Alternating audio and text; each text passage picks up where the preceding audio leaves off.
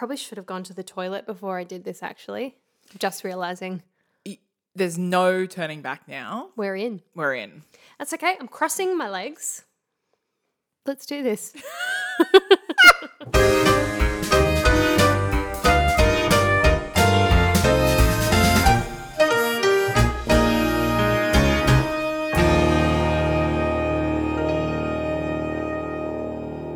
Hi, Ruth. Hi, Josephine. How are you today? I'm great. How are you? Also, moderately well. It's really winter. It feels like it's actually finally hit. Yeah. Because I went out this morning in because I just wear a nightie to bed. Is that too much? No.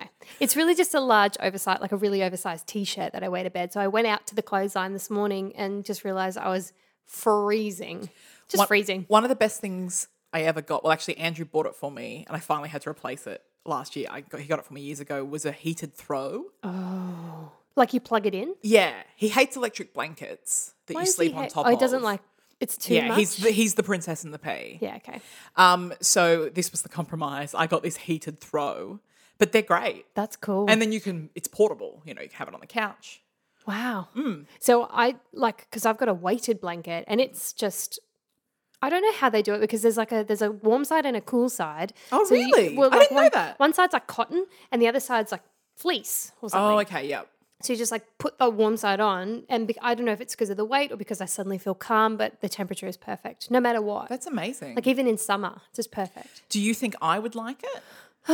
Yeah, I do. Okay. I do. Yeah. I think everyone would like it. I think they're so popular now. for a great reason. Yeah. I feel like I'll lie on the lounge and put my weighted blanket on my body and it's like I'm taken back to my childhood where my mum used to have these blankets that were so heavy, not on purpose. They were just I don't know where you get these woolen heavy blankets from. Yeah. But I remember mum tucking me in and me being like, not able Not to able move. to move. This is my position now. That's great. Yeah. Okay, so we're here. This is my favourite musical. Oh, it's a podcast. It's a podcast. I think we're up to episode 6. Is that correct? That's exciting. Yeah. It's gone quick. It has, considering we started, a year and a half ago? It's Yeah, gone 6 quick. episodes over a year and a half doesn't sound very impressive. The last 5 have. But episodes 2 to 6 over the past 5 weeks sounds a bit more impressive. Yeah, it's amazing what a global pandemic will do for your productivity. Yes, and in some ways. me not working full time anymore. That's true. I've been telling myself, and obviously we shouldn't be feeling like we have to do anything in this pandemic, but I've been telling myself that if I can be productive in just one area of my life, then I've succeeded. So this is the one area of my life where I'm being productive. Well, that's great, I reckon. Yeah, one's better than none. I agree. But also, if you are not being productive at all out there right now, that's fine. Go nuts. Do not beat yourself up about it. God, no. At any time, really. No, Not just for during a global anything. pandemic. Yeah, you don't need to do anything. There's no good in beating yourself up about anything. Oh, That is never a good thing. that was beautiful. Thank you. Have you been reading some self-help lately? Only on Instagram. You like it in bite-sized. I don't read out self-help books, but I do read self-help Instagram accounts. Yeah, that's fair. And then Actually, I you post them on my lots of good Instagram ones. stories. Yeah, you post good ones. I'm really into it. They always have dynamic backgrounds, I find. Do they? Yeah, pretty little patterns and stuff. Oh, yeah, that's Mantra magazine. What's that? Some magazine that's like quotes and things. Oh, right. Okay. Yeah. I get it. Yeah. Okay, so I have a couple of things to talk about before we get in. Excellent. I have what I'm going to title Apology Hour. Ooh. So I imagine, Hour. well, I imagine by the time we get to many episodes, this will be quite a long segment. Excellent. From a couple of episodes ago, can't remember how many, it wasn't actually me, it was Ruth. So I'm apologising on her behalf. Wow. For the purists out there, Prince of Egypt was actually DreamWorks Animation and Anastasia was 20th Century Fox. Yes, so Disney owns Anastasia now, but not Prince of Egypt. Yes, so huge apologies on behalf of Ruth. I'm talking to her about it. Look, we're doing all that we can. It's a serious matter. Just bear with her, please. I don't know if we said it then, but the cast recording of the London production of Prince of Egypt's out as well. Oh, is You it? want to go listen to it? Yeah. I didn't know that. That's cool. This one is on me, this apology. And actually, when we recorded this episode, I was talking about Buffy, which I talk about often, and you asked about the musical episode. Yeah. And it was only literally as soon as I'd finished saying the sentence that I realised what I had said was incorrect. because a friend of mine messaged me. Elise was like, on this message, she said, "Look, you know that the musical episode of Buffy was actually written by Joss Whedon." Oh, really? Completely. And I knew it. Of course I knew it because he's famous for writing all of that music. And it's like the first time he ever wrote any music. And it's pretty amazing. So apologies for that. The episode is called Once More with Feeling. He's actually famously a big Sondheim fan. Is he? Which I love. It was nominated for an Emmy for Outstanding Musical Direction. And it is worth watching, even though the actors, and they use the actors from the actual show as, in their voices. None of them are really stellar performers, but it's cool. It's a cool episode. It's a funny thing that Hollywood has just decided TV shows should sometimes have musical episodes. Very random. Yeah. Like, because lots of people did it, right? Lots of shows Lots did of it. sitcoms have done it Yeah. over the years. And not even just sitcoms, yeah. Or like crossover episodes I find sometimes strange as well with other shows. Oh, I don't like that. Yeah. I don't like a crossover.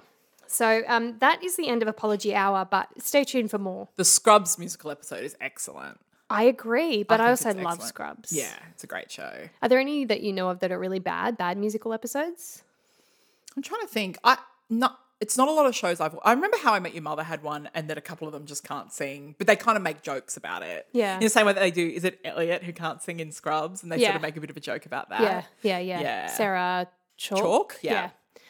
Yeah, that's funny. To be honest, I haven't seen, I don't like How I Met Your Mother, so I haven't seen it was a good one. Obviously, Neil Patrick Harris has a great voice. Yeah, clearly. And the others can sing as well. Well, Alison Hannigan, who's also in Buffy, Yes. she famously can't really sing, and so she didn't sing in that episode. Oh, really? Yeah, she was one of the only characters who didn't really sing in that episode. Even Sarah Yeah. Michelle Gellar had a go. And I think for Scrubs, it was at least Bobby Lopez, I think, who wrote Avenue Q, was one of the co-writers of Avenue Q. I think he certainly worked on Oh, that's it. cool. And the woman who guest stars in that episode, who sings in it, is the original Kate Monster. Actually, I did know that. And she has been in multiple of other Scrubs episodes. Oh, has she? I'm sure of it. Because there's a couple of episodes where they sing, there's one episode that I love, I can't remember the name of it, where they sing that beautiful Colin Hayes song, Waiting for My Real Life to Waiting for Begin. Real Life to Begin, yes. Oh, his music comes up a lot in that soundtrack. And then there's an episode where they sing Poison Song. Anyway. Well, I'm a massive Colin Hay fan. Oh, you both are. Yes. Love him. And I've seen him in concert quite a few times, and he tells the story that he used to perform at Largo, this club in LA, and basically Zach Braff, I think he certainly used to go there, maybe even worked there Yes, before he got Scrubs. I remember this from because Colin Hay was featured on Garden State's soundtrack as well. There is some relationship there for sure. And it was basically, once Zach Braff got the show and Garden State and stuff, he's like, I'm going to put your music in it. And Colin Hay was in an episode as well. Yeah. Yeah. I mean, obviously we love Colin Hay from Cosy. Yes. He was so good in the that film version of Cosy. Yeah. Which is a great Australian play. Yeah, if you're listening from a country that isn't Australia, Colin Hay is also the lead singer of Men at Work. You'd know the song Down Under. Down Under, that's right. And he has a solo career that is really awesome and cool, and you should listen to it. You can also listen to the podcast Fake Doctors, Real Friends, which is the Zach Braff, Donald Faison watch-along of Scrubs. Yeah. That they're recording at the moment. It's only very early days, but if you're a fan of Zach Braff and his work, then get amongst it. Yeah. And they're literally best friends, he and the guy who played Turk. I love that. Yeah, which is cute. Yeah. Very cute.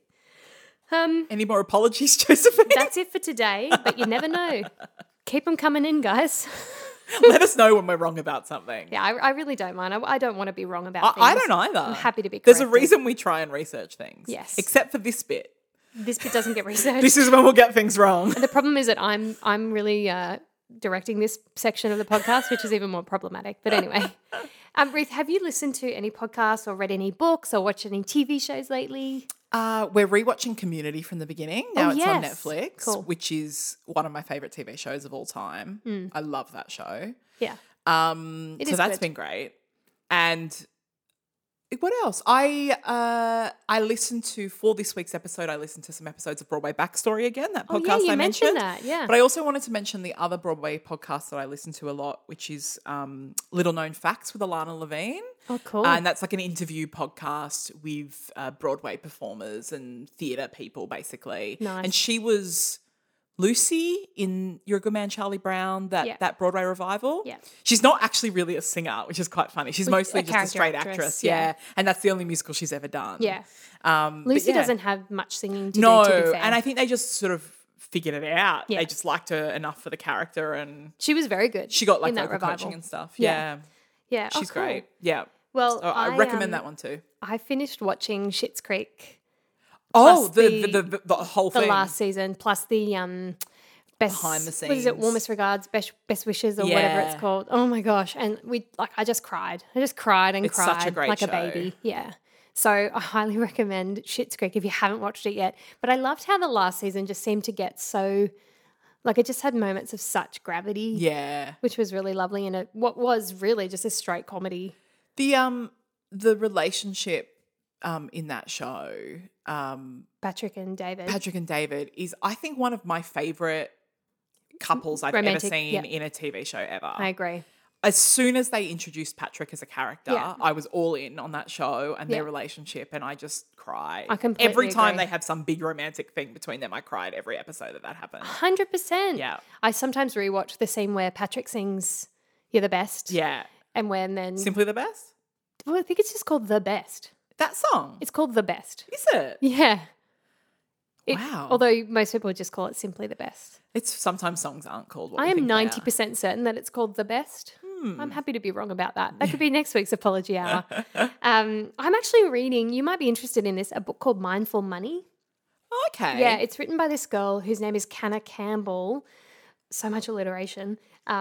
She's got a really popular YouTube channel called Sugar Mama. But anyway, if you're interested in, it's really excellent so far. I'm only halfway through. But if you're interested in like sorting out your finances, you don't need to have like a big salary or anything. But it's been really interesting and informative. I'm finally reading Not Since Carrie, which is a famous book about Broadway flops. I've had it for, probably over 10 years, and I've just never actually read it. I'm almost finished it now. Is it good? Yeah, it's good. It just details all these famous Broadway flops. I wonder if like there's an updated version. Yeah. That's quite old. Yeah, the thing is that it used to be that shows would close on opening night or close in previews, and that doesn't happen anymore. No, it doesn't. It just doesn't make it there, does it? A flop is sort of, it might have run for a few months. Yeah. And yes, that's a famous flop. And yes, they will have lost lots of money and everything, but these are, never make it to Broadway, but the marquee went up or things like that. Oh, it's sad. Yeah. It's sad, but it's also fascinating, all that history. Of course. Yeah. Well, even when like one of our favourites has had a pretty famous flop with Stephen Sondheim and Merrily. Yeah. One thing I did watch this week that is slightly relevant is I rewatched the YouTube clip of David Phelps singing "Oh Holy Night" about 75 Which, times. as you know, is my favourite YouTube clip of all time. And I'm not religious. Here's some context. The song "Oh Holy Night," everyone knows it's a Christmas carol. It's like a proper carol. It is quite religious. And it is sung by an American Christian singer. His name is David Phelps. He has literally the best voice that any human has ever had in the history of the world. It's one of those high tenor voices where you feel like he could hit any note. It just keeps going higher and higher, and it never feels there's any effort. But it's also not. It's not a particularly classical sounding voice. No, like that's he has true. nice resonance. Although he is certainly classically trained, like you can tell that straight away. But he's got the most beautiful tone that I think would be universally appealing. And it's so like the video is from, I don't know, it looks like the maybe early 90s, late 80s, and it's so churchy. Like there's, lots of people with their hands up and they're all praising Jesus, but you just cannot go past his voice in this clip. And it just keeps building and building. So you will have watched the first minute and be like, oh, this is great. And then it gets to about halfway through and it just goes insane. I love that he's clearly revered for a very good reason, but he's like wearing jeans and a jumper. We always joke that he just came after dropping his kids off at school. Totally. Like he's just coached the soccer team and then jumped on stage to sing the best version of any song ever. So, yeah, I've been watching that. I have some musical news for you. I was reading an article on Broadway.com that Broadway has sort of delayed their reopening again. So at this stage, they're now refunding people until September 7th, I think. So originally it was like April 14th, and then it was like July, and now it's September. So they're refunding until then with still no opening date in sight. So there's no Broadway productions have a set date for return yet. I think it could be sometime.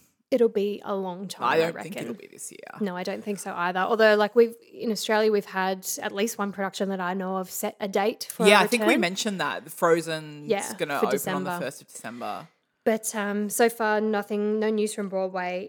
But one thing that I got cranky about this week, along with I think everyone else in the world, was that instead of the Tony Awards... Yes. So CBS, who normally air the Tony Awards each year, which would be happening, at this time, instead of airing the Tony Awards, which are not happening, they're going to play the sing-along version of Grease, the movie musical. It's so disappointing. Just let that sit in your mind, Grapes, for a second. Instead of the Tony Awards, you watch Grease with that little bouncing ball and lyrics on the bottom of the screen.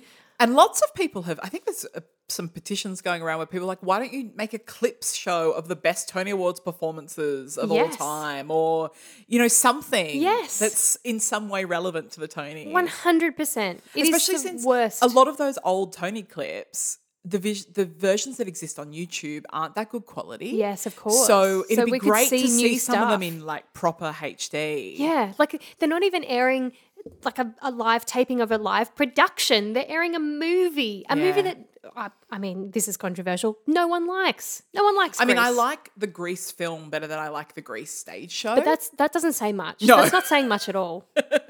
Like... Ugh. Yeah. Terrible choices. I saw Jeremy Jordan had this tweet series about how outraged he was about it. Love Jeremy Jordan. Of course. He's the best. He is the best. Yes. That's all my news. Well, I was just going to mention, we talked about Rent on last week's episode. And that musical splaining podcast that we had their episode was on Rent this last week, which I actually didn't know. It was such a coincidence. Yeah. It sort of came out after we had recorded ours.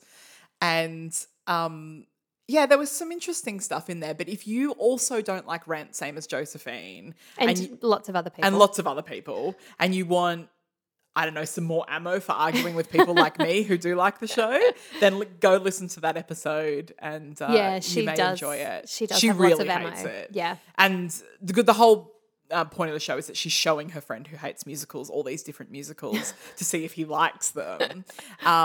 And he does not like Rent. Spoiler alert, he does not like the show. I think you would be hard pressed to find a person who is being introduced to Rent now who would like it. Like, I understand if you were introduced to it back in the day. I just don't think it's one that holds up very well. Yeah, that's probably true. Even without any of the issues we discussed last week, just the music and I just don't think it's I think if you cherry picked well. certain songs and only played them for someone now, they might like it, but maybe. Not the show as a whole. No, I don't think so. And I also don't think watching the pro shot is the best.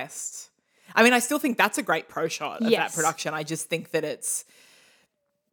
I watching a filmed version of a musical is never going to be the same as watching a professional production live. I was surprised that she hadn't seen there's so many professional productions. No, she has refused. It's not. I think she's chosen not to see it. Oh, I do like her. She lived in New York while it was on. Hilarious. Well, yeah, it's not like you could be anywhere in America and not find a production of Rent. There was a tour on the road when the shutdown happened. Yeah, how funny. Yeah. Oh gosh. Yeah. Okay, so who's going first this week? I can't remember. That's terrible. What was it? So we did Rent and what last week? What did I do? Oklahoma. Oh, did you start? I don't know. Yeah. Okay. I think you were first. Oh, yeah, I started. So you go. Okay. This week, okay, I'm doing In the Heights. Ruth. Yeah. You love In the Heights. It's my second favourite musical in the world. You're famous for that, I would say. Famous? Well, amongst our you friends. And I, yeah. Yes. Yeah, In the Heights. It's a funny one, I think. Is it funny? Oh, sometimes. But I mean, it's a funny one to have as my second favourite, I think, because I feel like with a lot of shows, you can really pinpoint what it is that you love about a show. Yeah. And I can't even really pinpoint what it is I love about In the Heights. Well, I think it's against type for you. I think it is too. Yeah. For some context, I'm the whitest person. So white. I'm so pale. I have a vitamin D deficiency that my doctor said, it's better if you don't go outside and get the vitamin D. Instead, we want you to take vitamin D tablets. Well, you're so white that, your hair is white, your eyebrows are white, your eyelashes are white. You're a whitey white star. I'm not, what's the word when you What are you saying? When everything's blonde and you don't have any pigment. You're not an albino. I'm not an albino. I couldn't think of the word. You're about as close as you can get. Yes. Though. Yeah. I'm not an albino. But yes, I am close. I have to tint my eyebrows because otherwise they're translucent. Yeah. Ruth. Yes. So I'm very white. I am Australian for many generations and then like English and Irish before that. Yeah. It's about as boring, about as vanilla white, as you can get. Vanilla, middle class upbringing as you can imagine. So for me to love this Latino hip hop musical is a little against type. But maybe that's why you love it, because it's a cultural explosion. Yeah, I think that might be part of it. I think it's also, you know, it's funny that I'm doing it the week after Rent sort of by chance, but when we talk about shows sort of changing the way we see musicals, I think that was a bit of this for me as well when it came out. Yeah. Again, it was, I didn't realise musical theatre could sound this way. I think In the Heights is still groundbreaking. Yeah, I do too. If it were released today, it would still be groundbreaking, I think. Well, I mean, not after Hamilton, probably. No, I would still, in terms of themes and representation of Latino Americans. Yeah. I think in that way. The interesting thing I've been thinking about, and we'll get into this, is of course it's set in the mid-2000s. So it started on Broadway in 2008, just for some context. I'll go back in a second, but it's set in, you know, the mid-2000s. That's when we assume it's set. And the whole idea is that Washington Heights, which is where it's set, which is sort of the very top of Manhattan, which is a big island, is gentrifying. It's as the ethnically diverse community that lived there are all sort of being forced out, and all the white people are moving in, basically, the yuppies. And of course now, 12 years later, it is like completely gentrified. Of course. It's I know people that live there who are the sort of people that would not have lived there 12 years ago. Yeah, wow. And it's interesting. It's interesting. It's like you couldn't set it now because it was of its time. It wouldn't be relevant. I just want to point out something that is interesting. Ruth is not looking at her notes at all. Like, she's just talking off the top of her head. This is how much she loves In the Heights. It's true. So, so In the Heights. So I'll tell you a little bit about the story before we go into anything else. And I do think that most of the time when I do these synopses, I sort of think that they're almost not that important. Like, you can Google the story. I don't think the story, it's more about sort of the general context of the show. But in a way, in this show, it's probably good to get a bit of context of story, just because it is more about what happens to the characters than it is sort of overarching. Yes. Yeah. So it takes place over 3 days. And which I love that. Yeah, I love when it's like a small snapshot of time that changed these people's lives, right? That's sort of the thing. It's set in Washington Heights, which is in Upper Manhattan, and it's at the start of it being very gentrified, and that's kind of the background to everything that's taking place. The central character is Usnavi, and that's who Lin-Manuel Miranda, who wrote it, he also played Usnavi in the show. And he's sort of a 20-something-year-old Dominican, and he runs the local bodega. So a bodega, like if you're Australian, we'd call it a corner store, basically. But in New York, of course, they don't have big supermarkets everywhere because everything's so tightly packed together. So it's not like you go to Coles to do your shopping. They just have these bodegas these everywhere. little bodegas, and it's like a tiny grocery store. Yeah. It's like jam-packed with stuff, hey? Exactly. And there's often, say, a deli counter and things like this where you'd buy sandwiches and things as well. Yeah. So, yes, they're all over New York. So he runs the local bodega with his young cousin, Sonny. His best friend is named Benny, and he's black. He's not. So most of the community there are like Latinx, and Benny's black, and Benny has a crush on Nina, who's another person in the neighborhood, and Usnavi has a crush on Vanessa, who's also another person in the neighborhood. And then we've also got Abuela. Abuela is Spanish for grandmother. And she's sort of the matriarch of the block. It's like she raises everyone. She knows everyone. She knows their business. She helps everyone. Yeah. And it's set on the hottest weekend of the year, July 4th weekend. And someone has bought a winning lottery ticket from the bodega, a winning lottery ticket for $96,000. That's important. Other things that happen, there's a blackout during this weekend, and spoiler alert, Abuela was the one who had bought the lottery ticket, and also, spoiler alert, she dies during the show. Yeah. It's pretty rough. So Alanis Morissette would have something to say about that. Yeah. The themes are very much about tradition and family and what makes a family, what makes a home.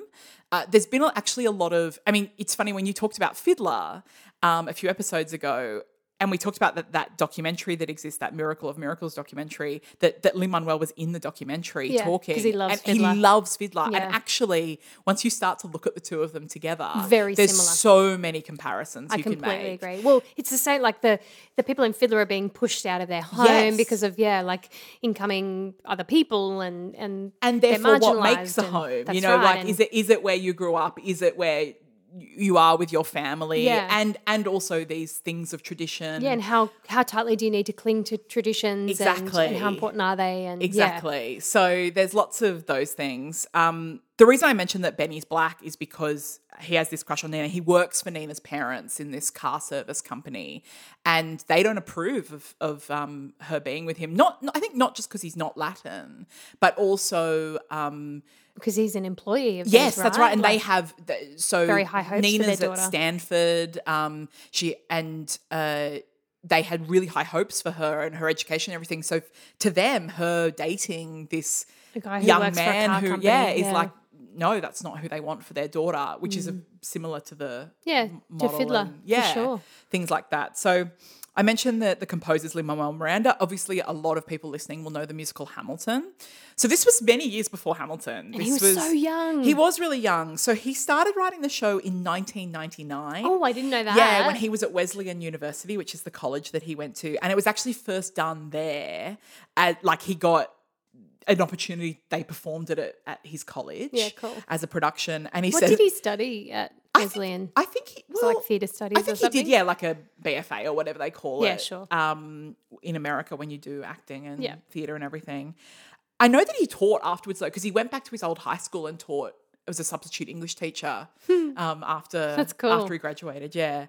And he says that the only thing that's remaining from that original production is the bit where they say, in Washington Heights, and like that's it. Oh, wow. Yeah, like there's nothing else left from that original production.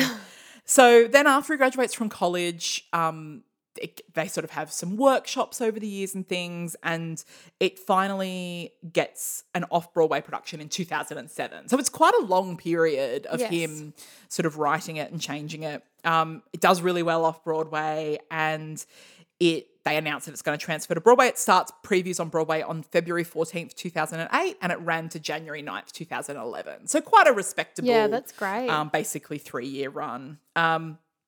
It's nominated for 13 Tonys, the 2008 Tony Awards, and it wins 4. It won Best Musical, Best Score, Best Choreography, and Best Orchestration. Amazing. And all of those are very well deserved, I think. Completely. Yeah. Yeah. And of course, Lin-Manuel, you may have seen, if you haven't, definitely YouTube his Tony Award acceptance speech for Best Score.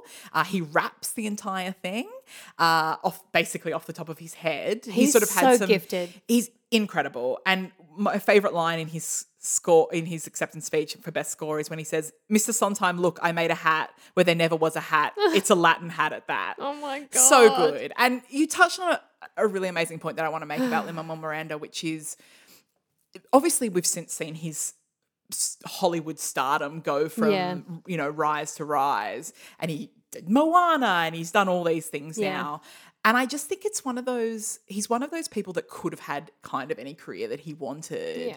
And we're just all really blessed that he chose this loves musical theatre and wants to make musical theatre that is different from anything that the world has seen. I honestly, he's a genius, I think. I think he's a gift, and in a way that we haven't really had since Sondheim, no, I think. I agree. And I love that. And changing the conversation and changing, I think there's been a little bit of backlash in the last couple of years, mostly against Hamilton. I mean, I don't think there's anything against In the Heights, really. No, it's such an authentic story. I think you can't be too popular without there being backlash, right? And we're not talking about Hamilton, but you cannot overstate like the sheer popularity of that musical. July 3rd, it's premiering on Disney Plus with the original Broadway cast, which is very exciting. Yes, I'm very excited. Yeah, so I just think you can't be him and be that successful without having some sort of That's backlash. Right. So, if you look it up on Twitter, there's people sort of talking him down in different ways. We disagree, but anyway. Yeah.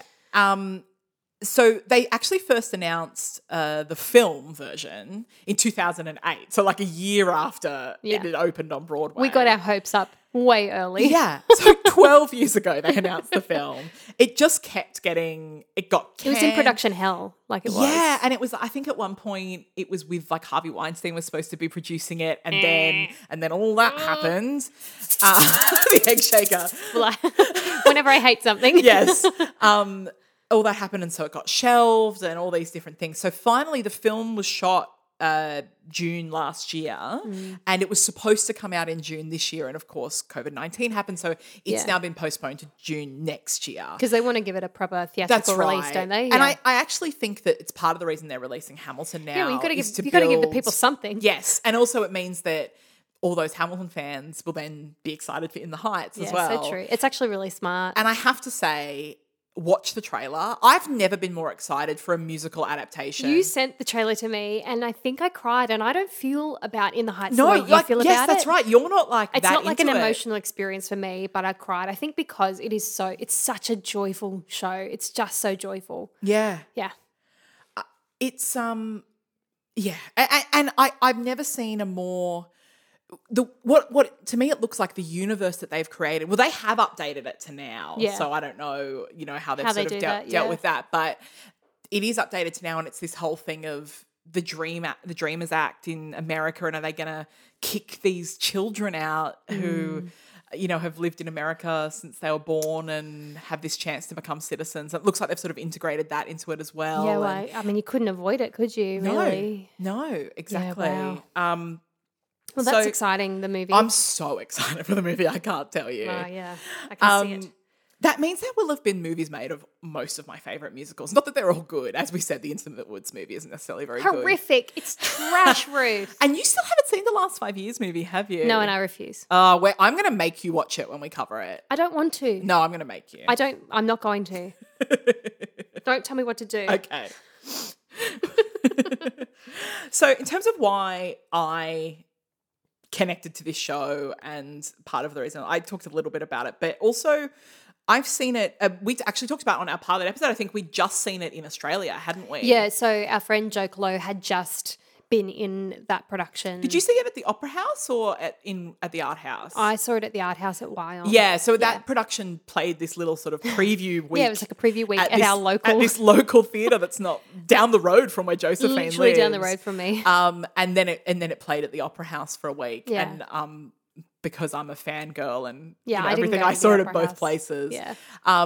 So we'd just seen that when we talked in our pilot, and it was actually a production that had been at the Hayes Theatre in Potts Point, which is our that's one of our sort of favourite professional the little theatres. 100 seat, the equivalent of what we have of Off Broadway in Australian Sydney. But great productions. Really high sort of quality productions in that tiny theatre. Yeah. And so it had been there, and I'd also seen it there. I saw it there as well. Oh, that's right. Yeah, we all went together, didn't we? Yeah, we did. And which was excellent. That was an excellent production. Really amazing. And so this was sort of like a concert sort of version of that production. Yeah, I feel like because now I've seen those two similar but different productions, I prefer the Hayes production just because because it's such an intimate theatre, it's a 100-seat theatre, that story is a small story. It probably should be intimate, and you should feel the heat of the dancers, and when the blackout happens, it should be quite visceral, and you can really feel that. Was. Yeah, and you can feel that in an intimate theatre. Yeah. But it's difficult in a bigger. I also think it's hard when you take, because it was literally that production that was then transplanted into just a bigger with a couple theatre. Of different cast members. It's hard to do that. Yeah. It's hard to. Well, they had to change like major choreography. That's exactly right. Yeah. So I also think that's part of it as well. And also, of course, the cast were the size that you would have in a 100-seat theatre. Yeah, so they just looked I think they added a few dancers, but yes, obviously the Broadway production had a lot more dancers and things like that. Yeah. So the other times I've seen it is I lived in London a few years ago, and it was on the West End when I was living in London. Cool. And it was actually in a temporary theatre. Oh. Yeah, it was called the King's Cross Theatre. It was right near King's Cross Station. And is that like when they do like a big top for Cirque du Soleil? Like it's that kind sort of thing? That, but it was a bit more, it had a bit more structure than a bit like big top style. Yeah. But yes, similar. And it was, not a permanent building. It was actually where Google were going to move their head office, I believe, or one of their head offices. Cool. And so they just let them have this temporary theatre site in the meantime. I love that. Yeah, and so it had, I think, 2 spaces in there, and this particular theatre where In the Heights was, I think, was showing like the railway children during the day, and then it would be In the Heights at night. It was sort of this convertible space. And it was actually like a traverse stage. Nice. So audience sitting on either side. I can really imagine In the Heights working on it in a traverse. And actually I think that particular production had been on in the Southwark Playhouse a year or 2 before and was quite critically acclaimed. So this was kind of its move to the West End. And I ended up seeing that production 3 times while I was living there. You are tragic. And the funny thing is it was really good, but actually I think the more times I saw it, the worse it got. I think some of the replacement cast members they had weren't as good as some of the earlier ones. Ooh, bitchy. A little bit bitchy, but also like cast people who can sing the roles. Like I love when this happens. Ruth never gets bitchy. But the funny thing is, so even though I kept seeing it, I was like, oh, this person's not as good as the original, but I just will see this show forever until. And I also I was reckoning at that time with living on the other side of the world. Yeah, so you felt that lack being of away family from friends and family and just thinking I had a lot of time. I was working by myself and living by myself and thinking about the concept of home and what that means. So you wanted to talk to yourself every night. That's what you were doing. And there's this line in the finale where he says, you know, I found my island. I've been on it this whole time. I'm home. Aww. And, you know, as the kids would say, I felt that. Like it was very much thinking about the UK as an island and Manhattan as an island and Australia as an island. There was a lot of resonance for me there. So that's my like emotional kind of connection to that show. That's a very deep connection. Look, it's like I think maybe that's stretching a little bit. Maybe even too deep. But anyway, I love that show. So some fun facts. Ready. So Olga Meredith, who played Abuela in the original Broadway cast. Such a beautiful role. She is also playing her in the film. She's the only one that has sort of moved. Although Lin-Manuel's playing the Paragua guy. Did you know that? Oh, I didn't. Yeah. Oh, that's cool. Yeah. I love that. Yeah. So she was actually quite young when she played Abuela on Broadway, and they sort of aged her up. So she was like 52. So she'll just sort of continue to age into the role. And she sings the shit out of that song. She really does. Paciencia Fe. Oh my God. Yeah, which means patience and faith in English. A couple of the other things that I really love. So back when In the Heights was on Broadway, obviously Lin-Manuel was still really young. As we said, I think he was like 28 when he won the Tony. Yeah. And he looked 17. Yeah, he looks so young. It's pre-kids. It's pre... Yes.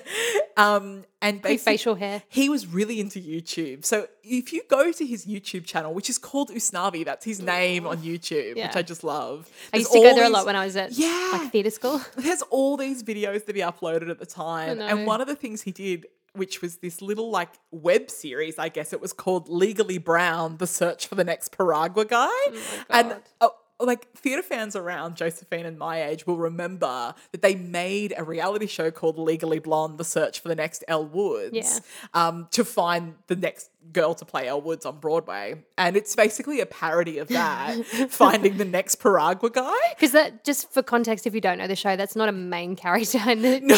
It's a very sort of incidental character. Who sells shaved ice. Yeah, and he's not like integral to the story. He's just like there in the neighborhood. Yeah, and it's really great. It's got lots of Broadway people in it. Alison Janney is one of the people competing to be the next Paragua guy. She'd be a great Paragua guy. Like guy. Matthew Morrison pre-Glee, like lots of people it's who very are great. Funny. Yeah, so it's definitely worth watching on YouTube. I always loved it. I'd almost forgotten about that channel, know, right? Yeah, there's some great videos on there. And I also just wanted to mention that so Lynn is part of this hip-hop improv group called Freestyle Love Supreme, which are great. They actually did a Broadway little run on Broadway review, last year. Well, I mean, because it's improvised every night, so it's different every night. But so like a little stint on Broadway. And I actually went to see them in 2013 at Joe's Pub in New York. So this is pre-Hamilton still. Yeah.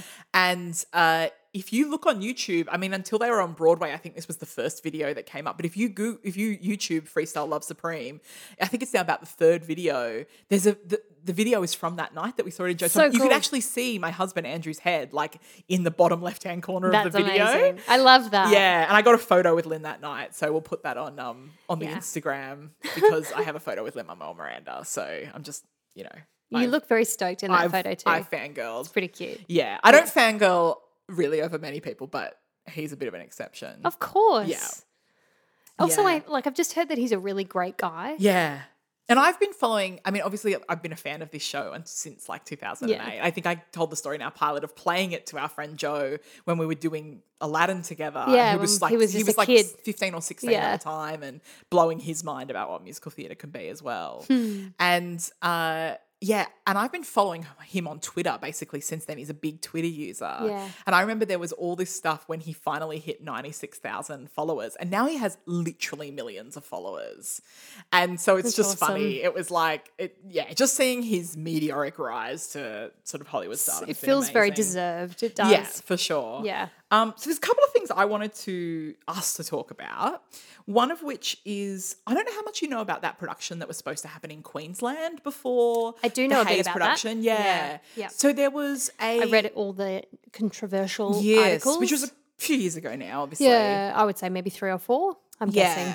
So it was definitely pre the Hayes production because I remember that all this controversy meant that the Hayes production really cast the net out. Around. Well, they really looked to make sure it was. So the controversy was that the cast was sort of whitewashed. Yeah, exactly. That was the controversy, and really. it was a what we call like a pro-am production in Australia. Yeah. So the cast only get paid if the show makes money. It's a profit share, which is quite a common... It's very common here. A very common way of making theatre here, and it kind of bridges the gap between the amateur and the professional scenes. Yeah, and they're generally sort of more accessible to regional areas that don't see professional productions. Yes, exactly. Yeah. And so, yes, it's a very common thing here. I don't know that it's that common overseas. Yeah. And so the interesting thing that I wanted to talk about is, and in the end they cancelled that production. Yeah. It got cancelled because they just got so much backlash. Basically an American blogger saw the cast announcement and saw that several of the cast members were very white. Presented as white, basically, even though I think the production team felt like some of them actually didn't necessarily have purely Caucasian heritage, but passed, if you will, for white. Yeah. And that this blogger basically said that there were people of Latinx background who auditioned and that they weren't the ones cast. Is that true? Were there? Well, we don't know, really. Because, I mean, I can't imagine that there's a really wide variety of Latinx performers in Queensland. No, that's right. In fact, in Australia generally. It's very true. And of all states, Queensland is probably the most also the whitest. White bread in Australia. So... it was interesting. So they ended up cancelling the production. And as I said, when it was then done at the Hayes, they really looked and made sure it was under a lot of scrutiny. True to type. I think they did a good job. I think so too. I think they did a great job. Yeah. I would only say maybe Nina's mum was I think she was Italian. Yeah. But that's the other thing. I mean, we have in Australia obviously much larger amount of, say, Italian and Greek heritage people. Immigration than anywhere in the Caribbean. Oh, 100%. Yeah. Even probably actual Spanish, like people from Spain, than anywhere in... That's very true. Yeah. So, so what I want to talk about, because actually they were within their rights to cast it the way they did. And there was a similar controversy a year or two ago in Melbourne with a company putting on Kinky Boots. And I think it was the first amateur production of Kinky Boots in Australia. And they were an amateur group, but a very highly regarded amateur group. Yes. And basically... the role of Lola, which professionally is always played by a black man, was played by someone Caucasian. And it caused quite a bit of controversy, but in the end the show went ahead as normal. But there was quite a bit of backlash. And I actually think the difference there was because they're an amateur group. Yeah. And what is clearly stated in these license agreements is that Lin-Manuel and the other writers of the show are okay with it being performed by, not true to type, by school groups like educational facilities or amateur groups, because I think they would rather the work gets done and the message gets out there. They are quite clear that they don't want anyone doing, like, trying to imitate someone's accent. Of course. So they do make those stipulations. But I actually think that the reason this production in Queensland kind of got into hot water was because we have that muddy section where it's sort of, well, people might be paid. Yeah. So it's not purely amateur. Yeah. But actually the rights are probably the amateur rights. Interesting. So there's sort of this interesting grey area, I think, in Australia that we fall into there. But do you think, in terms of just the pure emotion of it, do you think it's okay to, in a show like In the Heights, to cast white people? I think in schools, I'm not so against it. Yeah. Because it's one of those things where school is kind of your chance also to play someone who's 65. Yeah.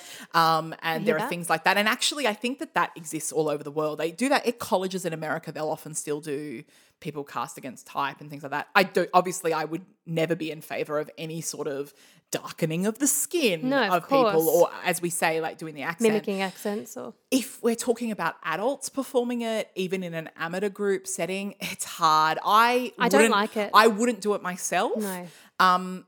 But I also go, well, don't fight the production, fight the people who give the rights. Like if someone thinks, if the rights holders haven't said and ixnayed it, they are acting within the, they've set those rules for a reason. And personally, I would not do it. No. But I would just hope that in the case of the Queensland production, that was their option. Like they didn't have the option to have a Latin cast. Yeah, or we don't know, I guess. That's what I'm hoping. I hope that was the situation. Yeah, exactly. And I also think it's a bit self-perpetuating, as particularly in this country, where it's sort of, if we don't see ourselves represented on stage and on screen and in different things, then we're always just going to think, well, I can never do those things. Yeah. So partly in Australia, I would say that if there's any tradition of musical theatre, that tradition is that it's a mostly Caucasian tradition, right? Yeah, absolutely. So, for kids who are of different ethnicities and living in Australia, are they being encouraged to perform in musical theatre? Because I don't think anyone's being encouraged to perform in musical theatre in this country. Not in this country, but I certainly think... Yeah. I mean, it's predominantly a white game in exactly. Australia. And so it's kind of like, but if the work isn't shown, it's like we've got to. Otherwise it's like this vicious cycle. I don't know what the answer is. Yeah, neither do I. Yeah, but it's certainly why we hopefully won't see a production of Showboat in this country. Oh God, no! Ever. No one should ever do that anyway. Yeah, Ugh, yeah. Terrible. And then I guess my only other thing I wanted to talk about is, and I don't know how you felt about this, but when I saw it at the Opera House, there was lots of our friends who went, and some of like parents of friends and things, and particularly the parents of friends had no knowledge of the show or even necessarily knew how to train their ears to like the rap that's in it. Very fast-paced dialogue. Yes, and I wondered how you feel about how accessible do you think something should be when seeing it for the first time and never having heard it before? Because I think that, I mean, their biggest criticism was just that they kind of missed what was happening. This is interesting because as a person with pretty extreme anxiety, I never attend anything unless I know what I'm going to see, because I feel very anxious if I don't know what's happening. But I think by the same token, the only way you're going to learn how to sort of, I suppose, like imbibe these shows is by practicing doing it. Like I think those people, it's great that they went along and they enjoyed what they could understand of the show, but I don't think anything needs to be altered because an audience isn't used to listening to rap. Yeah. I don't think that's a good enough excuse. No. I think it's great that these people are being exposed to it. But yeah, I wouldn't say that production like had any issues with diction or that's it. It was spot on in terms of the representation of the original text and libretto. But yeah, I do feel like it's groundbreaking for a reason because it's brand new. No one was really ready. Those people you were talking about in the audience, they weren't ready for that. No. They didn't know that was coming. And they're not even, it's not even like their ears were tuned to listen to rap like in popular music, which we would have been. Yeah, and you don't expect, I suppose, if you are going to see a musical, you wouldn't expect that the storyline you're wanting to hear is embedded in a very fast-paced rap in the midst of a song. Yeah. Like, yeah, I get that would be tough, but I don't think there are any allowances. I have to say, In the Heights is actually quite a traditional musical theatre structure in a lot of ways. And lots of the songs are very musical theatre.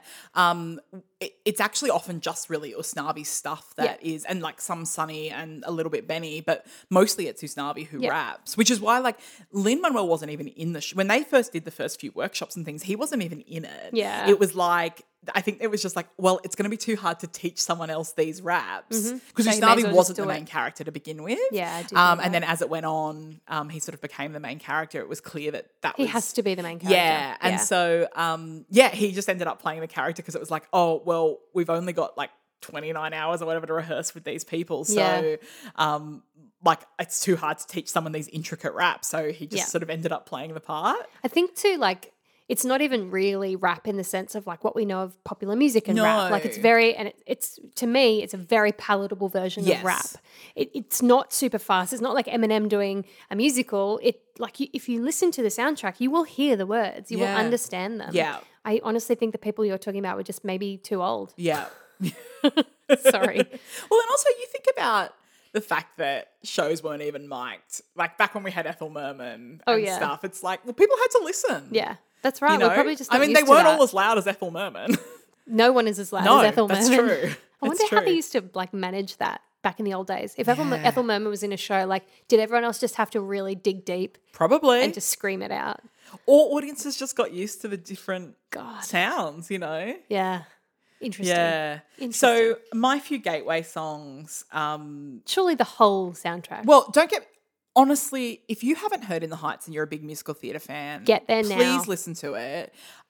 There's only that there's only the OBC. There's only the original Broadway cast. It's a beautiful cast. We'll link to it in the episode notes. And yes, it's fantastic. It is just so, and not even just the sort of hip hop rap sound, but like that amazing Latin music that's in it as well. There's a song called The Club where they're dancing at a club that just the orchestrations are just so rich, and all the brass, really brassy, and heavy Latin beats. They're just so it's such a visceral experience. Like it's pulsating. And it feels really sexy. It was the show Alex Lacamoire who was the musical director. It was the first time they met him, and he's now works with them. And he also like did Dear Evan Hansen. Like he's a very sought after orchestrator and musical director. And basically it was funny because they sort of met him and he was going to work on it. And then he sort of said, oh, I've got to go off to San Francisco and do this little out of town tryout for this show called Wicked. We don't know what's going to happen with it. Jeez. And so he ended up doing both of those shows. Oh, wow. Yeah, but he was on Wicked. It's a shame that he did one really awesome show and one trash show at the same Josephine time. hates Wicked. Wicked's not one of my favorites, but I like it. No, you're wrong. I'll do it eventually. Wicked is... I look forward to arguing about it at the time. Indeed. So I would say like definitely 96,000, which is the show in which they realise someone has won the lottery. Yeah. I also love It Won't Be Long Now, which is Vanessa, the character of Vanessa, sort of singing about her... getting out of there. And it's funny that getting out of there is literally moving from the top of Manhattan to the bottom of Manhattan. Like in Australia, we're like, we're going from Sydney to Perth, you know? But there it's like the top of the island to the bottom of the island. Like the divisions in Manhattan and the different boroughs and things like around New York are pretty... That's true, yeah. So that's a great song. And... Carnaval del Barrio is one of my favorites as well, which is basically in the middle of the blackout. It's like, well, we're so hot. It's the middle of the day, and it's that thing of we're gonna have a party and actually just celebrate life. Yeah, and it's fantastic. I would have said Inutil was one of my. Interesting. Because I just love. Wow, I would never have picked that. Really? Yeah, not that I don't like the song, but it just. I think in my best of musical theatre. Useless, right? Yeah, yes, useless. It's such that and Breathe are probably the great ballads. Yeah, Breathe is the other, like if you're a young musical theatre singer. It Won't Be Long Now and Breathe are the two big kind of... Yeah, female songs. Yeah. But Inutil to me is that's the number after 96,000. Okay, interesting. And there's obviously some great... like Spanish lines through it. Yeah. And we mentioned Paciencia y Fe as patience and faith. That's Abuela's sort of thing. And, and they say no pare, sigue, which is don't stop, keep going, keep going. I love that's all that. like throughout which the is whole like show. Throughout the show, yeah.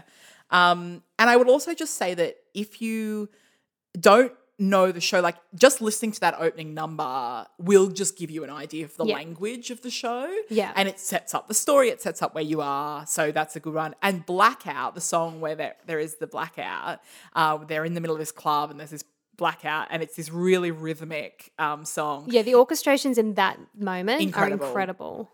It was my ringtone for so long, for many years. Back when we used to be able to just make our own. Like we'd like have songs as ringtones. Oh gosh, Apple have really curbed our creativity in that way, haven't they? I had lots of musical theatre ringtones. I bet you did. Yeah. I think, I probably had something lame. I remember in the production at the Haze that we saw during the blackout, they actually, because the band were on stage, but they were behind set. And in blackout, they opened up the doors. So the band were then like so amplified because there was no set sort of between you and the band anymore. And it was so pulsating. Like I know I keep using the same adjectives, but it was so vital in that moment. Very immediate. Very immediate. And the brass, like when you hear that like muted trumpet cutting through, amazing. And one last YouTube video you guys need to watch is the finale, which is this very emotional song as Lin-Manuel's character Usnavi realises, that he's going to stay in Manhattan he's not leaving run the bodega.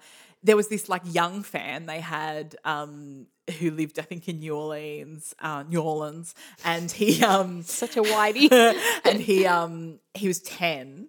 And his name was Nicholas, and basically he would film himself doing these In the Heights raps. Aww. And I think he was maybe coming to the show, or they organised for him to come to the show, and they film him doing the finale with the entire cast. Oh, wow. This young boy, Holy and he does shit. the rap and everything, and every time I watch it, I cry. I love those stories. It's so beautiful. I love that stuff. It's on that YouTube channel, or if you Google and they call it Dreams Come True. That's what the thing is, and they're so into that. I mean, he's just Lin-Manuel is just so into that. Sort of the magic of theatre and what it can do to young people. Kids. Yeah. And, for those who are unsure, so the YouTube channel is called Usnavi. It's run by Lin-Manuel, and that's spelled USNAVI. Yeah, and of course in the show the joke is that his parents saw the ship and were like, that's what we'll name, the Here's kid. And they it really said US Navy. Yeah. But hey, It's a cool so name. it's a sort of Usnavi, a little funny joke that actually the ship said US Navy and they called him Usnavi. Yeah. So that's In the Heights. Well, I couldn't really disagree with anything there. No. I mean, I don't think In the Heights is a very problematic show. It's not, and I think it would be, once you know it will be universally loved. I mean, all the only criticisms it ever got in reviews was just that the book was a bit clunky. That was sort of the only criticisms I've ever seen. There's also a lot of characters. Like, I think that's a lot of stuff happening. Yeah. But it feels to me just like a bustling neighborhood. Yeah. Like it's got that, and I don't think that's a bad thing. No, I don't either. And I remember when I saw it for the first time, I went into it, people had criticised the book to me, and I sort of went into it thinking it was going to be a bit like a telenovela or something. Yeah, no. And it's not. It's not. No, I love all the characters. Yeah, I think it's probably just that there's so much going on. Yeah. That's the complaint. Yeah. All right, are you ready for mine? I am. Okay, Ruth. Today, I've chosen another Stephen Sondheim concoction. I'm going to be talking about Company to you. Barbie, baby. Just deal with it, really. Doing Sondheim again. This is not going to be the last one either. # sorry, not sorry. Yeah, definitely not sorry. This, so Company is actually the first Sondheim show I ever saw a production of. I didn't know that. Yeah. It's also the first Sondheim soundtrack I ever listened to. By the way, I really enjoy your use of the word soundtrack, and I hope that no one writes to you and is like, "It's called a cast album or a cast recording." People, that's every child on Twitter and Tumblr and everything. I honestly don't care. I don't want to hear from you. It's literally because when I grew up and was buying these CDs, you went to the soundtrack section of HMV, and that's where they were. It was under soundtrack. So I'm going to continue saying that. I don't care to hear your feedback. I also just don't think it matters. Yeah, no, it doesn't. You know? Well, I'm saying that because I'm obviously in the wrong here, but I just don't want to hear about it. As someone who's a bit of a purist in a lot of ways, I don't think it's an issue. So, Company was also the first Sondheim cast recording I ever listened to. Hope you're happy. Twitter fuckers. Okay, I actually think Company is the most accessible Sondheim musical. Oh, interesting. Yeah, and I take into consideration Into the Woods, even though Into the Woods is about fairy tale characters. I think it's more accessible than Into the Woods. Well, I mean, it's just a more manageable length, for example. The music is also much more dynamic. Yeah. Like if you need an introduction to Sondheim and you think Sondheim is not your jam, go to Company. That's what I will say. Company is the thing you should listen to. So Company, for me, is more like it's the first one that I was ever exposed to. That's why I'm nostalgic about it. That's why I love it so much, but also because for me, it is the most complete and perfect of the Sondheim shows. Interesting. Yeah, and I'm never going to cheat on Sunday in the Park with George because it will always be my favourite. But like you don't like the second act of Sunday, for example, and also, even though it's your favourite. That's right. Yeah. I also know that if you are not an artist or a creative in any way, shape or form, Sunday may not speak to you the way it speaks to me. Like Sunday speaks to my soul. Yeah. And it may not do that for you. That's totally fine. Company is entertaining and enjoyable, and the themes are universal, I think. Yeah. So it opened in 1970, so it's actually just had its 50th anniversary, which is cool. It was just a couple of weeks ago. It was like April 20th or something. So Sondheim, right, picture this, it's 1970. He's just had a whole bunch of success with some of his earlier shows where he was a lyricist. Yeah. So this is like he's just done West Side and Gypsy and Do I Hear a Waltz? Like a whole bunch of really successful shows where he had collaborated with other people. And a couple of his own. So he'd done Funny Thing Happened on the Way to the Forum, which was like a runaway success. Yeah. He'd done Anyone Can Whistle, and also Evening Primrose, which was like obviously a huge success. Everyone knows about Evening Primrose and how truly famous it is. The old TV musical, Evening Primrose. I will one day talk about Evening Primrose. You better. You know I will. So this is the first time he ever teamed up with Hal Prince for really what's considered to be like the greatest collaborative relationship of his career. Yeah. And Hal Prince's as well, really. Also probably in musical theatre history. Yeah, I'd agree with that. Yeah, I know that's a sweeping statement, but still. George Furth was the original writer of, like, he'd written a play. It was basically 11 one-act plays. Okay. Which Sondheim showed to Hal Prince, who then, like, said, yeah, let's create a musical. Let's base it in New York. Let's talk about marriages and relationships and singlehood and all of that sort of stuff. And originally the original play was going to be just a one actor. It was actually a female actor who then, like, sort of performed all of the other characters in these 11 one-act plays. Oh, okay.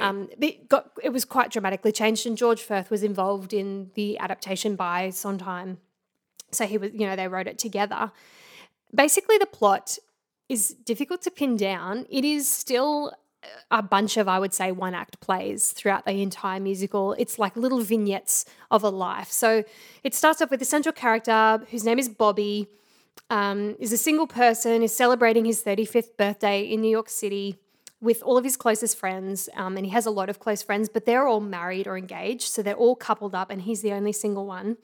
So it's his birthday, and he's about to blow out his birthday candles, but he doesn't blow out his birthday candles because he says, like, oh, all I need is my friends. I don't need to make a wish. And then we break off into these vignettes of life as Bobby, and him visiting his couple friends, and little, like, insights into their marriage and how their relationships work. And Bobby himself has, like, a few girlfriends who he sort of sees throughout the musical. So pretty much then it culminates, like, we go through these little snippets of his life. It culminates in Bobby visiting or really realizing that he doesn't want to be alone, like, despite his fear of being vulnerable and being coupled up and commitment and monogamy, he doesn't want to live the life that he has been living, and he wants someone to live with, to be alive with. Cue iconic song. Yeah. That's the whole concept. So there's not really like a plot, I would say, apart from Bobby realizing that it's time to settle down. Yeah. But there's lots of little moments, and it's really just all about relationships and the minutiae of marriage and being a couple and all of that sort of really. Yeah. And I mean, the central character is probably New York City. It's all like this very New Yorker sort of vibe. It's actually quite funny in parts. And it's actually very super raw in other parts. Yeah. Like, it is a show that will make you laugh and then gut you, like, just totally gut you. That's why I think it's the most accessible, because it's such a basic story about human relationships, really. Also, as well as the fact that the music is just excellent. It's excellent. There isn't actually a song. This is one of the few musicals I would not skip any songs. Oh, interesting. In the entire cast recording. I would listen to all of them. I sort of don't, like, TikTok. I love it. It's amazing. Yeah, I like it when I see the show, but I sort of don't listen to it. Interesting. Oh, there's a few I don't listen to be honest. Yeah, like, you probably don't listen to Have I Got a Girl for You or those sorts of. Yeah. Yeah. That's fine. That's like, I'm okay with that. You'll forgive me. I'm really evolving in my lack of judgment. It's pretty much an ensemble cast. Everyone gets a really good go. Like everyone's got a song or a moment. I think there's 14 characters all up. Okay. And there's not really apart from Bobby, there's not really like a major standout there. Everyone's pretty well equal. Yeah. Like everyone has their moment. And there's no extra ensemble members. So it's a production for a very small group. It would never be done in like a big amateur musical society because it's not a cast of 40, for example. No. Yeah. I bet amateur societies have done it with a chorus. Oh, no, surely not. I bet they have. Oh, God, no. I bet. I think that'd be an abomination. That would be egregious. Just like they'd just come on for the Bobby bits, oh basically. My God. Bobby. Yeah. Bobby, baby. Okay, the show opened in Boston for out-of-town tryouts. Gosh, Boston gets a good run. The Colonial Theatre. Yeah, indeed. It just got renovated in the last few years. Nice. Yeah. I love a renovation. It got pretty mixed reviews, actually. Sondheim has probably always just been polarizing to reviewers. There's not really a show where it was just like critically loved by everyone. He's polarizing. He's just polarizing to everyone. Yeah, that's right. You either love him or hate him, really. It's to be expected that there were mixed reviews. It then opened on Broadway at the Alvin Theatre, which is now the Neil Simon Theatre, which is famously housed like West Side, Elaine Stritch at Liberty. Recently, it had the that incredible 2018 Angels in America with with Andrew Garfield and Nathan Lane. Yeah, so that was at that theatre, which was the Alvin Theatre. Rich history there. Yeah, I think the Cats revival. Well, I clearly don't want to talk about that. And the Cher show. I'm trying to think what I've seen there. Why would you see any of those things? Well, I saw them. Oh, God. I saw both of them. Okay, company ran for 705 performances. It was obviously directed by Hal Prince, the king or the prince of directing on Broadway. The original West End production opened in 1972, so it was like bam, Broadway, bam, West End. It most of the original Broadway cast, like particularly Elaine Stritch, who clearly I love very much because I've managed to mention her on multiple episodes. There have been just so many productions. So many. In intervening years. I think it's the most performed Sondheim show. Is it? Yeah. And I reckon it'd be a toss-up between that and Sweeney. Yes, I do agree with that. But I think... please correct me if we're I'm talking wrong about just this ones one. he wrote the music for. Oh, yes, that's right.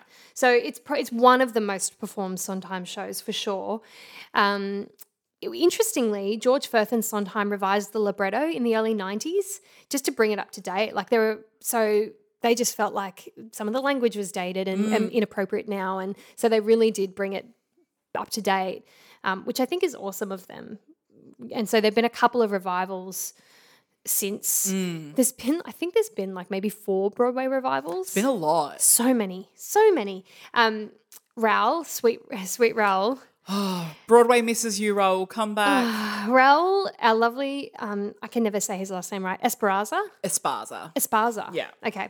He starred in the Broadway one of the many Broadway revivals in 2006, which was, I think, if you're looking for your first cast recording to listen to of Company, this is a good one to start with, perhaps. Yeah, I'd agree. Because it's a very it's a very traditional look of Company, with including the updates, but also like modern recording techniques. And Raoul has just a stunning voice. And they filmed it. You can buy the DVD. Yeah, which actually I still have your copy of. Do I've got to you? give that back to you. Good-o. Sorry, I've had it for like 3 years. Don't worry, when was the last time I watched a DVD? Yeah, that's so true. That 2006 revival was pretty unique because the cast were actually provided a lot of the orchestral accompaniment. Yeah.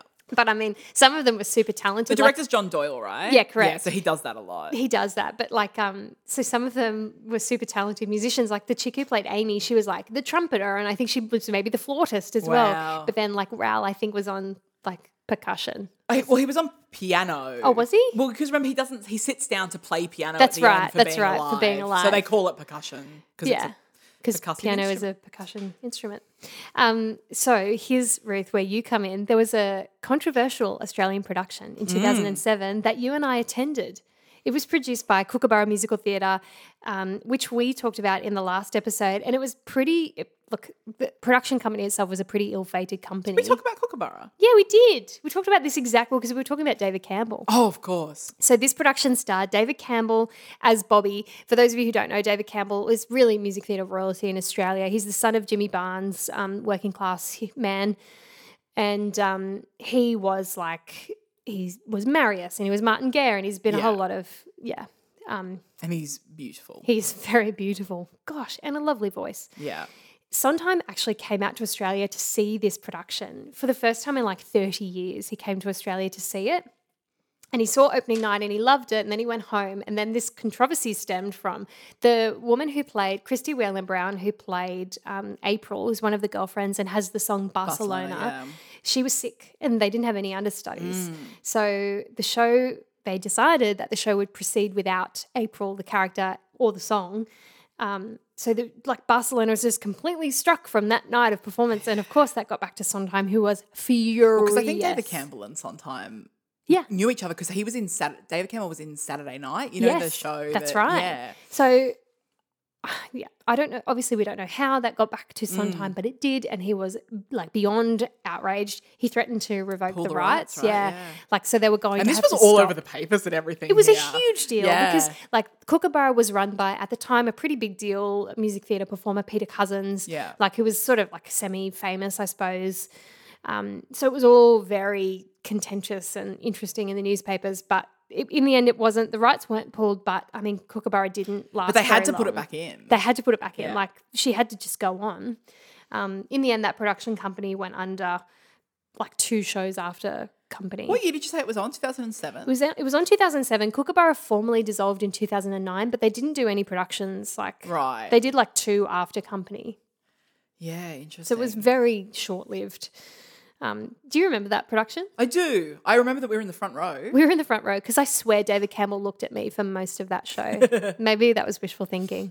Was it the Theatre Royal? Yeah, Theatre Royal, yeah, which okay. it doesn't exist. No, but they've now someone has the rights again and they're going to open it up again. Oh, cool, because that's a nice theatre. I saw great. My Fair Lady there with Richard E. Grant. Oh, yes. So it was a good. We need a third theatre in Sydney. Really do. It's atrocious that we have 2 big theatres. Yeah, so we have 2 2,000-seat theatres. Too big. And then there's the Hayes with 100 seats. Yeah, pretty much. God. Because I think Theatre Royal is more like a 500-seater? It's 1,100. Oh, is it? Yeah. Oh, because there's a mezzanine. Yeah. Yeah. Okay, so the third West End revival is the thing I want to talk about. This is groundbreaking. Yeah. Groundbreaking shit because the main character, Bobby, was played by a woman. Yeah. This change actually, interestingly, didn't require a huge amount of shifting of dialogue, obviously pronouns changed, but the name Bobby remained the same. So she wasn't called Robert, she was just Bobby. And it really, if you think about it, makes a lot of sense for today's 30-something woman who's struggling with, identity and relationships and biological clock and all of that sort of very topical issues for women today. It just feels like this musical was actually always intended to be hummed by a woman. Yeah. Don't you reckon? So I saw it. Because you saw it. I saw it twice, actually, because I loved it I hate so you. much. I just hate you. It's probably my one criticism of Company is that performing it now, a single man at 35 is not that big a deal. No. I understand in 1970 it might have been. Yes, exactly. Yep. And I would say that's my only sort of, if you're going to perform it now and you set it now, it doesn't really make sense. Yes. I can't see a whole bunch of people being like, you've really got to settle down. Yeah, Bobby, you're 35. Yeah. Come on. Yeah. So what was quite incredible is that they changed so little and it felt like it was written today. Yeah. It was quite astounding. It's amazing because when you first told me about this production, because I didn't know about it and you told me about it and I thought, as soon as you mentioned it, I just thought, of course. Of course it should be a woman. Yeah. And how relevant and how empowering for the women who are watching the musical that this is just so topical. And they were just so smart. Marion Elliott, who directed it, is she directed that production of Angels in America we were just talking about. Just a proper genius. Yeah, Curious Incident of Dog in the Night. But a really visionary. Yes. Yeah, a real visionary. Worked for the National Theatre for many years. And yes, visionary is exactly the right word. Yeah. And they just made incredibly smart changes. So they changed some genders of characters, but not all of them. No. So some of the couples that surround Bobby were swapped around in terms of the dialogue. So, the women did the men's dialogue and the other way around. And all it meant that instead female Bobby was surrounded by some quite equally powerful women friends who were kind of the dominant person in their relationship, which is just not a preposterous idea at all. Of course, like they're the career women and you know, things like that. They're the ones giving her advice about relationships and finding a man. And, exactly. And but then like Joanne, who played by Patti LuPone in that revival, was still played by a woman, and the only difference is normally she's got a husband who's the idea is she's married to a rich man at the time. Yeah, it's like a and third normally husband. He's a bit older, but not necessarily like a lot older. She's also an older woman, but in this case, it was like a toy boy. Yeah, you know, and I just think some of those little changes just worked really well. And changes that just didn't have to. They just didn't change anything about the storyline. No. Like nothing fundamental was shifted. No. Unless you think that gender is a huge fundamental issue, and then you've got other problems. Yeah, that's right. Then you're not welcome to listen to our podcast. That's correct. So there's actually a Broadway version of this exact gender-swapped production. That was in previews. It was in previews before the pandemic sort of struck. Hopefully it will proceed as planned once theatre reopens. Yeah, because I really hope so. Yeah, the woman who's playing Bobby, I'm a big fan of her from The Band's Visit. Yeah, Katrina Lang. Katrina Lang, thank you for that name. Yeah, so she'll be wonderful. But the woman who played Bobby in the West End revival, Rosalie Craig, is just like a beautiful, shiny, magnificent. She was incredible. I do have to say, I actually don't think that cast recording is very well recorded.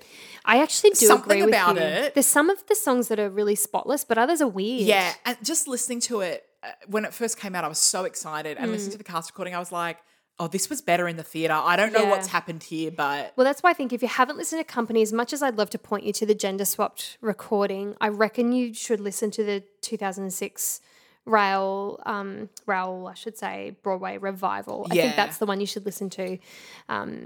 Obviously, so we'll move on to music. I could wax lyrical just about the music forever. I could just talk about it nonstop. Unlike Sunday in the Park with George, which I think the music is quite cerebral and difficult, Company is musically just really entertaining. Yeah. It's classic Sondheim in part, so it's quite wordy and clever and dissonant harmonies, but also it's quite varied in style. So if you don't like a particular song, you're not going to hear 70 of the same That's very true. Themes throughout. Like each of them are quite different in style. So you've got like proper ballads like Being Alive, which most of you will probably already know, Marry Me a Little, Someone Is Waiting, like really lovely ballads. Oh, I think that the three that you mentioned, like Bobby's big songs by himself, are just some of the most beautiful songs written for the male musical theatre canon. Yeah. And obviously not just male, women can sing Being Alive too. Yeah. But just in history. Yeah. All in that show. Yeah. If you really break down, like it was only when I was researching for this episode, looking at the list of songs from this show, they're just all bangers. Like they really are. And those three songs particularly for the male voice, beautiful. Then you've got like really high energy character songs like Getting Married Today, Ladies Who Lunch, Another 100 People, like just awesome. And each of those are really different in musical style. Like sometimes they're quite jazzy and other times they're really musical theatre and sort of boppy and resonant and just really clever writing. There was something mentioned in an interview recently. So instead of the 3 girlfriends, she has 3 boyfriends. Yeah. But apparently they were sort of tossing up whether one of them might be a woman, like she might be bisexual. Yeah, cool. Yeah, which I thought was an interesting. They didn't end up going that way. Because the character of Amy was played by a man, wasn't it? Yeah, became Jamie. Yeah, and Jamie was marrying... And he won the Olivier, I think, the actor. Yeah, nice. Yeah, he might even be Australian, that actor. Really? I actually don't know who that is. I may have just made that up. Oh, look, we'll claim him. Gateway songs. You could listen, like just turn on the Broadway cast recording and listen to just anything. But I would recommend it, obviously the 2006 revival or maybe the 2018 West End revival if you want. Listen to Rosalie Craig doing Being Alive for sure because she does it. She just kills it. My personal favourite songs though are Getting Married Today. Yeah. Being Alive and You Could Drive a Person Crazy. Yeah. I think are the ones that would give you a cool little snapshot into also just a clever, it's quite satirical in part, so it's quite a clever, story in all of those songs. So they would be my gateway choices. Yeah. There's also, if you want to watch it, for whatever reason you don't want to watch the Raul Esparza version, which is the version you should watch. Yeah, you'd be incorrect. They did a concert version in about 2013 Yeah, maybe? yeah. I'm going to guess that year. Yes. With Neil Patrick Harris and Yeah, it's got a great cast. Yeah, Patti LuPone plays Joanne in that. Yeah, she does. She? Yeah. That's not bad. It's not bad. I actually, if you by all watch means, it, but if if you want to see some famous people be in it, then that's the. Yeah, I think, but definitely go to where you can listen to the original Broadway cast recording, which is totally fine, but it is dated and it very much reflects its time. It's very clearly orchestrated in the 70s, things like that. So, but you can listen to Elaine Stritch be Joanne and she sings Ladies Who Lunch, and it's really the iconic, I would say, recording of that song. Like she is Joanne. Yeah. That really, like, that dame, that broad character. Yeah, brassy. Yeah, brassy. Yeah. So yeah, there's not much to not love about Company to me. Like, it's really... Also, if you can find it, I don't know if it's on YouTube, they made a little documentary when they were making that original Broadway cast album, which is fascinating to watch. It's actually a really great documentary. Yeah. Yeah, and you then should they find spoofed that. it about a year ago, that Documentary Now series that John Mulaney and Nick Kroll do. Yes. Which is like a spoof of that. And it's them making it's pretty funny. This Sondheim cast recording, album. Yeah, it's also great. Yeah, clever. Great. Yeah, there's actually lots of footage of like involved in that documentary. So you can watch a lot of the original cast and Sondheim like interacting with them. And because there's this kind of famous thing where Elaine Stritch has sort of, they're not recording Ladies at Lunch until quite near the end, and she's sort of blown her voice out trying too hard for everyone else. Yeah. And she's sort of got nothing left. Yeah. I love her so much. Yeah, she's an incredible woman. She has a funny, because she tells all these stories in her one-woman show, Elaine Stritch at Liberty, and she tells this story about, because in Ladies Who Lunch there's a line where she says, a matinee, a pinter play, perhaps a piece of Mahler's. Yeah. And she thought, because what she says is that she was quite a naive 40-year-old, is that she thought Mahler's was referring to like a cake store that was in New York. Oh, right. So she thought she was like getting a matinee, see a play by Pinter, by Harold Pinter, and then go get a piece of cake. Yeah. And she didn't know until she mentioned something to Sondheim, who was like, excuse me, no, I'm referring to the composer Mahler. Gustav Mahler. So she sort of famously was just very embarrassed that she assumed it was about cake. I love her. I know, she's so good. She's so good on 30 Rock, talking about comedy shows that we love. Yeah, so she plays Alec Baldwin's mother in 30 Rock. So you should, so anyway, she's great. She's a proper dame. Rest in peace, Elaine Stritch. So sad when she passed away. So that is Company. Yes. What do you reckon, love it. Ruth? Again, I don't have much I can... No, well, it's really great. Yeah. Company's great. Yeah. We can't be Oklahoma and Rent every week. What do you not like about Oklahoma? Thank you very much. Yeah, Company's amazing. I would love to do it one day. It would be a great one to do, actually. With I that can't wait cast. for them to release the rights to the gender-swapped version. Yes. Yeah. Well, now that exists, I don't see how you can do the original. I just don't. Because like you said, it's not relevant We anymore. will fight people for the rights when that comes out. 100%. I want to be the first one. Can I please play Bobby? Yeah. I've got a couple of years before I'm 35. Who was I going to be? Kathy? Yeah, you'd be a great Kathy. Yeah. That book, those scenes are so funny, I think. They're hilarious. Yeah. Because it really, like George Firth really did write these standalone scenes. So those little moments are supposed to be standalone, like little mini plays. Yeah. And they are. They do read and present that way. So they're hilariously funny. If you're an actor looking for little two-handers, they're really great two-handers. Definitely. Yeah. Definitely. Yeah. Excellent. So that's it. That's Company. Great. Anything planned for this week? Well, I'm still attempting to not wet my pants. That's all I'm going to do. I'm just going to keep trying to...